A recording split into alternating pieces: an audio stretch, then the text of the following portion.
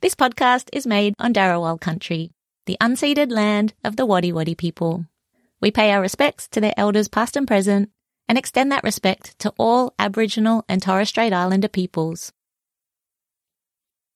Are you at a career crossroads and thinking about what's next for you? For career change tips, stories and resources, sign up to our newsletter or check out our new online courses at whatshedidnext.com.au. I remember sort of being in the class thinking, imagine if I could do this all the time, how happy I would be if I could just be surrounded by flowers and be creating things and designing things and thinking outside the square and just using my creative brain all the time. Imagine how amazing that would be. Hello and welcome to this week's episode of What She Did Next. I'm your host, Jackie Uwe, and this is a podcast where I talk to women about their inspiring career changes.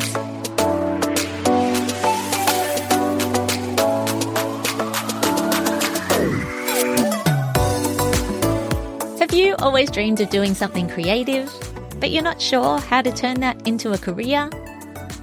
For Kris McKee, her early creative dreams fell by the wayside as she pursued a more stable career in nursing.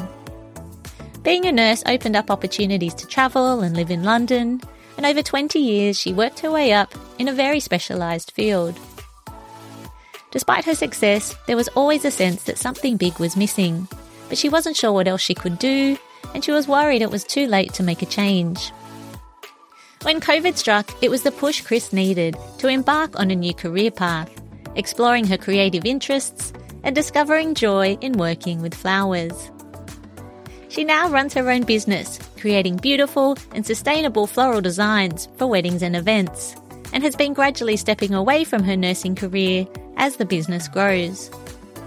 I love chatting to Kris about the process she's still going through to unravel herself from nursing and finally prioritise her own happiness and well-being. She also has some great tips for anyone considering a move into floristry. So please welcome, from Sydney, Kris McKee. So Kris, you've been on quite a journey with your career change, which we'll be getting into today. But can you start by telling us a bit about your background and what you were doing in your early career? Sure. I started off, I guess, what I thought would be my career path in the arts. So it was music and classical voice, so opera. I trained at VCA in Melbourne. Right. And that was all going well, but then I kind of realised that to be in the arts was not an easy career path. You know, not everyone would get a role in the opera or in the musical that they wanted to be in. So clearly I should have a backup career. So decided to go back to uni and study nursing, which I kind of immersed myself in because you kind of have to. It's a lot of time at uni, a lot of time outside of uni doing, practical placements and things like that. So it kind of became the focus, and then the music sort of dropped off. And over the years, the opportunities in nursing grew, and that kind of opened up the opportunity to travel as well. So my focus just kind of completely left the arts altogether, right. And just became nursing and what I needed to do to continue nursing so that I could travel with it. Well, I mean, I did see you really rose through the ranks, as it were, in quite a specialised area. Can you just talk a bit about the field you were in and I guess some of the accomplishments? I mean, you had a very accomplished career over nearly 20 years. Yeah, so when I first started off nursing, I had no idea what I wanted to do, like which particular specialised area I wanted to work in. When I decided that, to travel as a nurse was kind of easy and maybe I should focus on that, I started doing a little bit of agency work, and that led into some drug and alcohol work. So I was working in some drug and alcohol clinics in Melbourne and methadone prescribing clinics. And I took that experience to London, and that kind of meant that when I was being placed with agencies in London, they were like, okay, well, we can pop you in a hospital looking after patients on a ward, or we can pop you in the community looking after community members who are perhaps within the drug and alcohol setting. And I kind of got really stuck into that. I really enjoyed being out and about in the community, meeting lots of different people, and that led to helping set up a few clinics that were testing for hepatitis and HIV. I ended up getting married while I was in the UK as well, so then ended up being a bit of an anchor point at that point. So I applied for a full-time job at King's College in London and was accepted, and that was at the Liver Institute. So I'm in King's College Hospital in London, and the Liver Institute there is involved in a lot of research, and that became something that I was involved in as well. So when the decision came to move back to Australia around 2013, it made sense that I would find a job here in Sydney that was within that field. And because of my experience at London, it kind of opened up lots of opportunities for me to get involved in quite a lot of research here as well, which is what I did. Amazing. Okay. So, I mean, on paper, it all looked pretty good. You were doing really well in your career. You were very specialized in that area. But you did say that you always felt there was something missing for you. So can you talk a bit about that feeling and how it was coming up for you? Yeah, I think, and obviously I've thought about this a lot over many years, and I think it always popped up at different points. Like, I don't think that there was ever a really long period of time where I was like, okay, I'm doing nursing now and this is my career path, and here's the end goal that I want to get to. I was just kind of ticking along going, all right, well, this is the next step. So this makes sense that I do this, or, now it makes sense that I go back to uni and I do another postgraduate to progress myself, or I join this board, or I contribute to this. It makes sense that that's the progression, not here is my end goal and here's where I want to be and here's the passion and this is where I want to get to in 5 years' time. Yeah. And I think part of that was because in the back of my mind there was always like, oh, I don't really want to be doing this. I feel like there's something really big missing. And that was always creativity, like doing something that was really creative. So over the years, I kind of dabbled with short courses in painting, and I was just trying to fill that, fill that desire and feed that need to do something creative. So I think it was always there, no matter what I was doing. And then I think it kind of really came to a head mostly during COVID, and I think it did for a lot of people. I think that realization that, things can change so very quickly and completely unexpectedly. I don't want to waste any more time doing something that I feel like I should be doing, but I don't necessarily want to be doing. It's not fulfilling me. So it was during that period that I thought, okay, well, maybe now I'm in a stable position that I can really give it some thought to perhaps pursue something creative.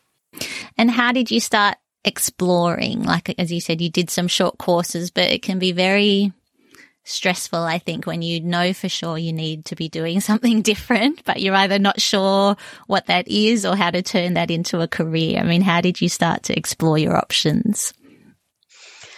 I remember searching for short courses, and I did a drawing one. All right. A drawing course.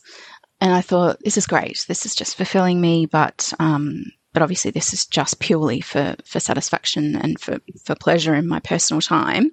And then a floristry course popped up, and I thought, oh, wow, how beautiful to do something like that. Maybe I'll just do like a weekend course and see if that's something that's fun. And I did it, and it was kind of just out of the blue. And I remember sort of being in the class thinking, imagine if I could do this all the time, how happy I would be if I could just be surrounded by flowers and be creating things and designing things and thinking outside the square and just using my creative brain all the time. Imagine how amazing that would be. So I finished the course, and then I enrolled in like a slightly longer short course doing the same thing. And at that point I was like, well, maybe I should consider the TAFE course. I can do it alongside my nursing. It doesn't have to impact my work too much. What's the harm in doing that? So I did it. I just joined the course and thought, I'll see what happens at the end. Right. Well, you now spend the majority of your days creating beautiful floral designs. They are really spectacular. And And I love that you have a sustainability focus as well. So yes, tell us a bit more about what you're doing now and what that study led to. So I am more focused on wedding and events. Mm-hmm. So I would say that that's where I push most of my focus and most of my marketing for the business is directly on wedding and events.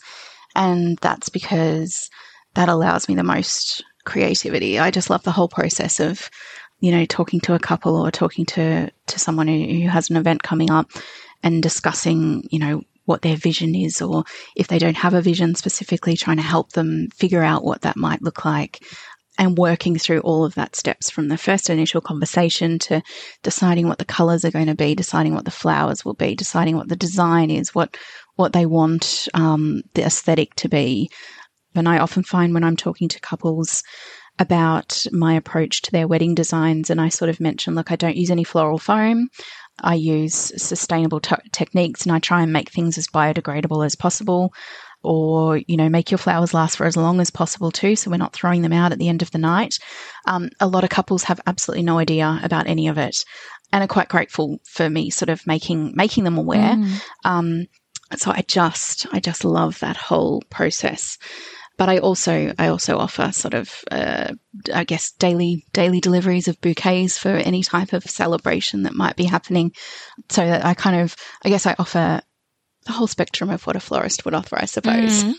But there's a very heavy focus on the wedding and events. And how, challenging or easy has it been to get a business off the ground? I mean, you're an independent florist working for yourself, I gather. I'm not sure if you've got other people working with you at this stage. I mean, how did you know where to begin, and what were some of the first steps that you took? Well, Jackie, I had no idea where to begin. First steps were, I do work for myself. If I'm doing a sort of a larger wedding or event, then I call on freelance florists to help me out. So it is just me a majority of the time, me and my fiance, who is incredibly supportive and is sort of the hands-on logistics, how to make things work, how to hang things up person. But in the early stages, I just it was with his support that I was able to be like, all right, I don't know what I'm doing. I'm going to give this a go. I'm just going to start putting posts on Facebook. Right, okay. The local community pages, just to sort of say, I'm a florist, I'm offering these bouquets. And it was during COVID, actually. I was offering like a cute little package of flowers and champagne or flowers and some local craft beers. So it kind of took off from there, and I started to build up a little bit of knowledge around how to market a little bit, what people wanted, what people were willing to spend. And then it kind of evolved into, all right, well, now I think I'm ready to launch a website. So I did that. And then I think it was just literally figuring it out as I went along. Right. I didn't read a book. I didn't sort of ask anybody necessarily. I just kind of thought, well, I think this is how you do it, so I'm just gonna give it a go. And at that point, I was still working full time as a nurse. So I see.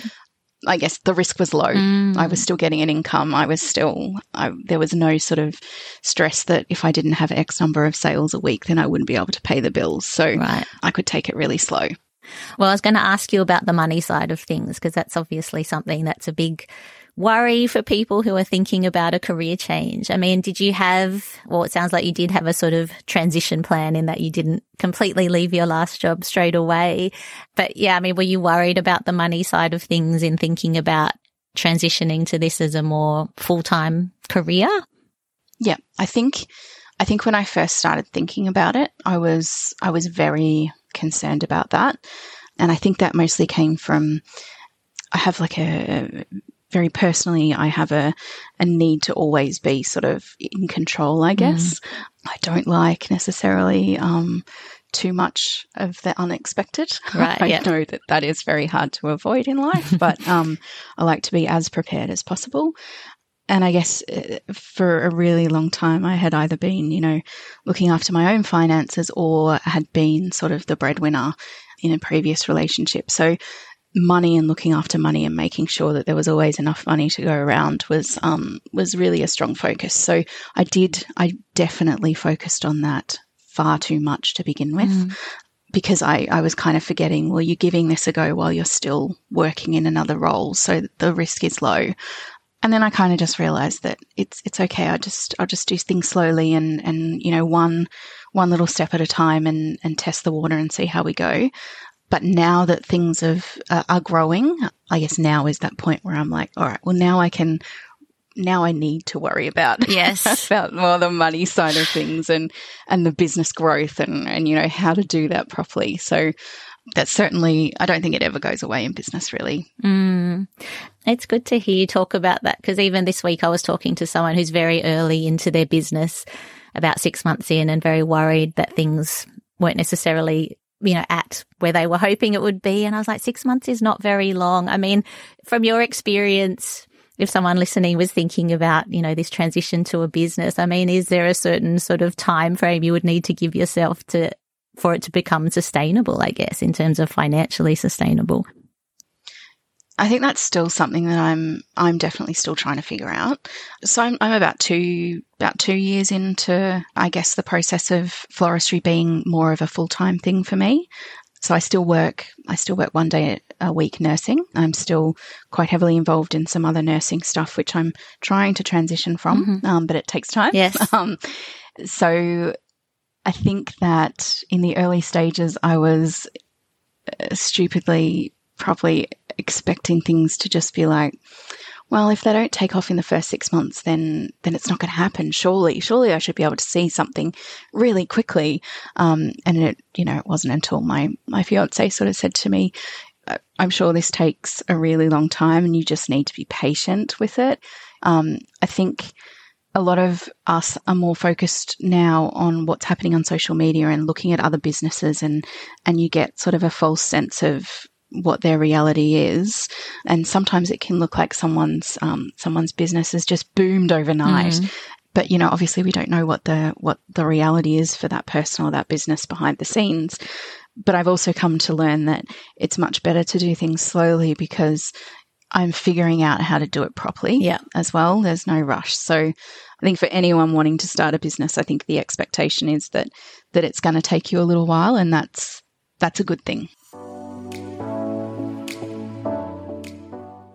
And tell me a little bit more about the process of unraveling yourself from your nursing career, because as you said, you're still working 1 day a week. There's still some responsibilities in that field. So, what are some of the reasons, I guess, behind that connection still being there? And do you see it as an ongoing thing? Yes, this has been quite tricky and quite challenging. I think the initial process from going from full-time work to 1 day a week was incredibly difficult for me. It took me a really long time to make that decision. I think I felt like in my full-time position, nursing at that point, I was running a service. I was responsible for service development. I had a lot of responsibility for the department I was working in, and for my staff and for my colleagues as well. I was also doing, which I still do, a little bit of freelance nursing education now, which is something that I really quite enjoy, and I will continue to pursue that for a little while, I think.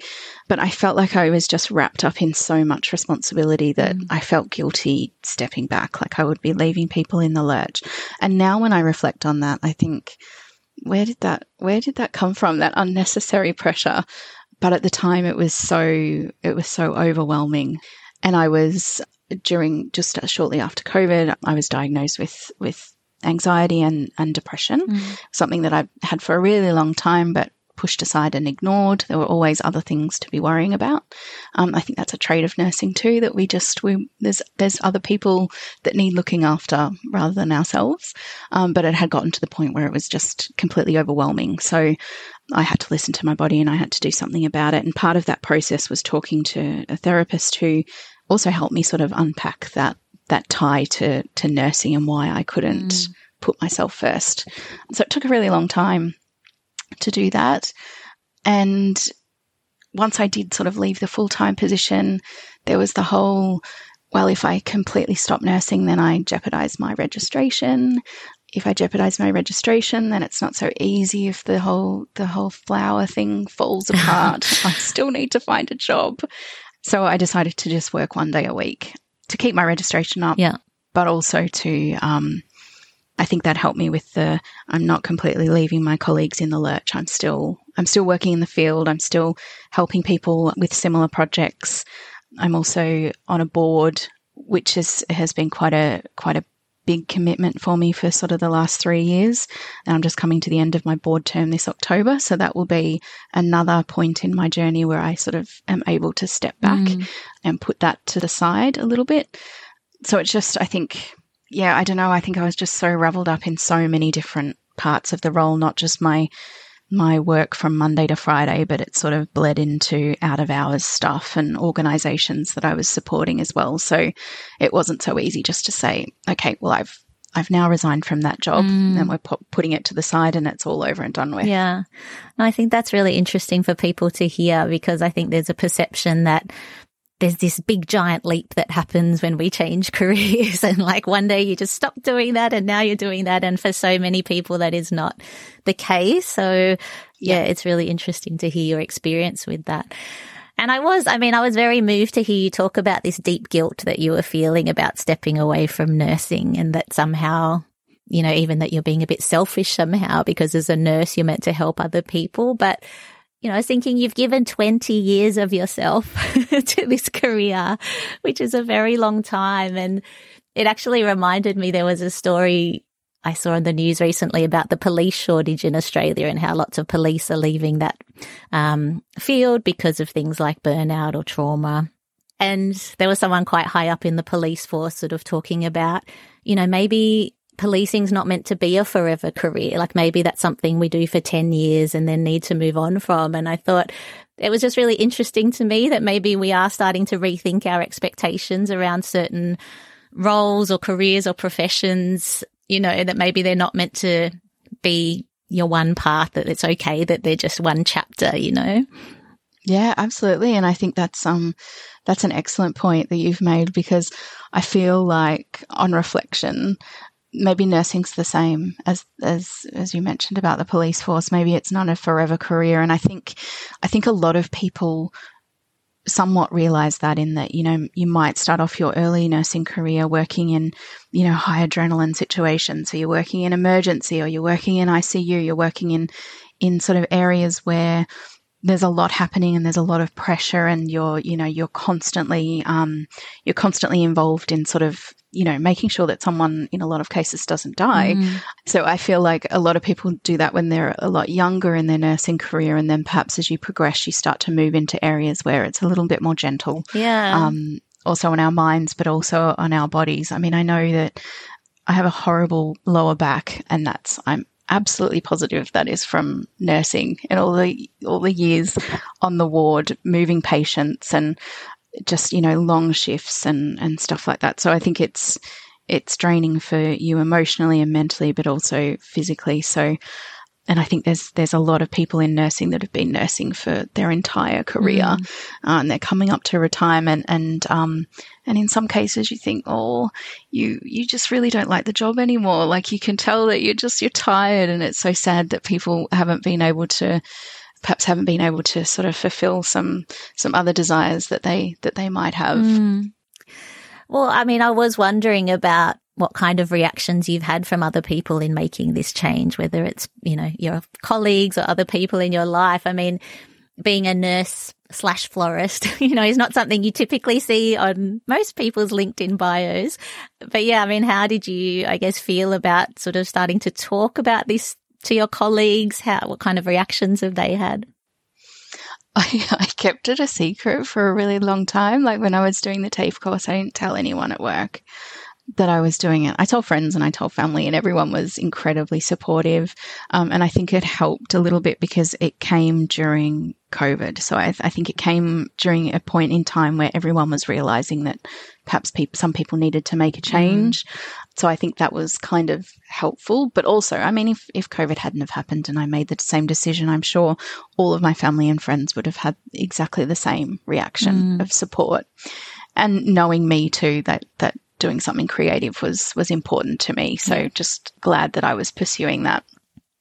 Yeah, no, that's good, because you do hear sometimes, I mean, largely people are supportive, but I think when it's doing something that seems quite dramatically different, there can be some interesting reactions from people as well who maybe didn't know you so well.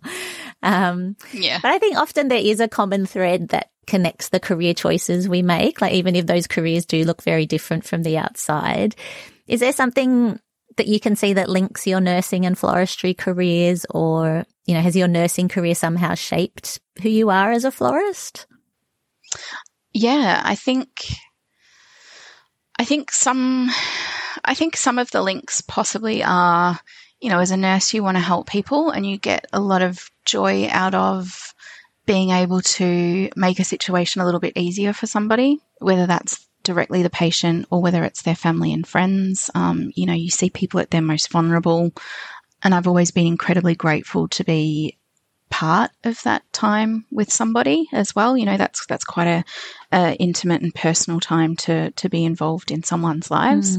And I think sometimes I get a similar feeling with flowers. You know, if it's for a funeral, or if someone's sending some sympathy flowers, and it's nice to be part of that experience. So I think there's a little bit of a link there, if that makes sense. Yeah, definitely.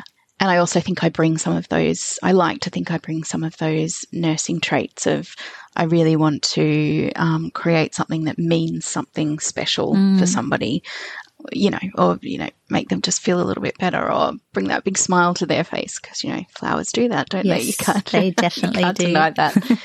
So I think that's perhaps where the links are.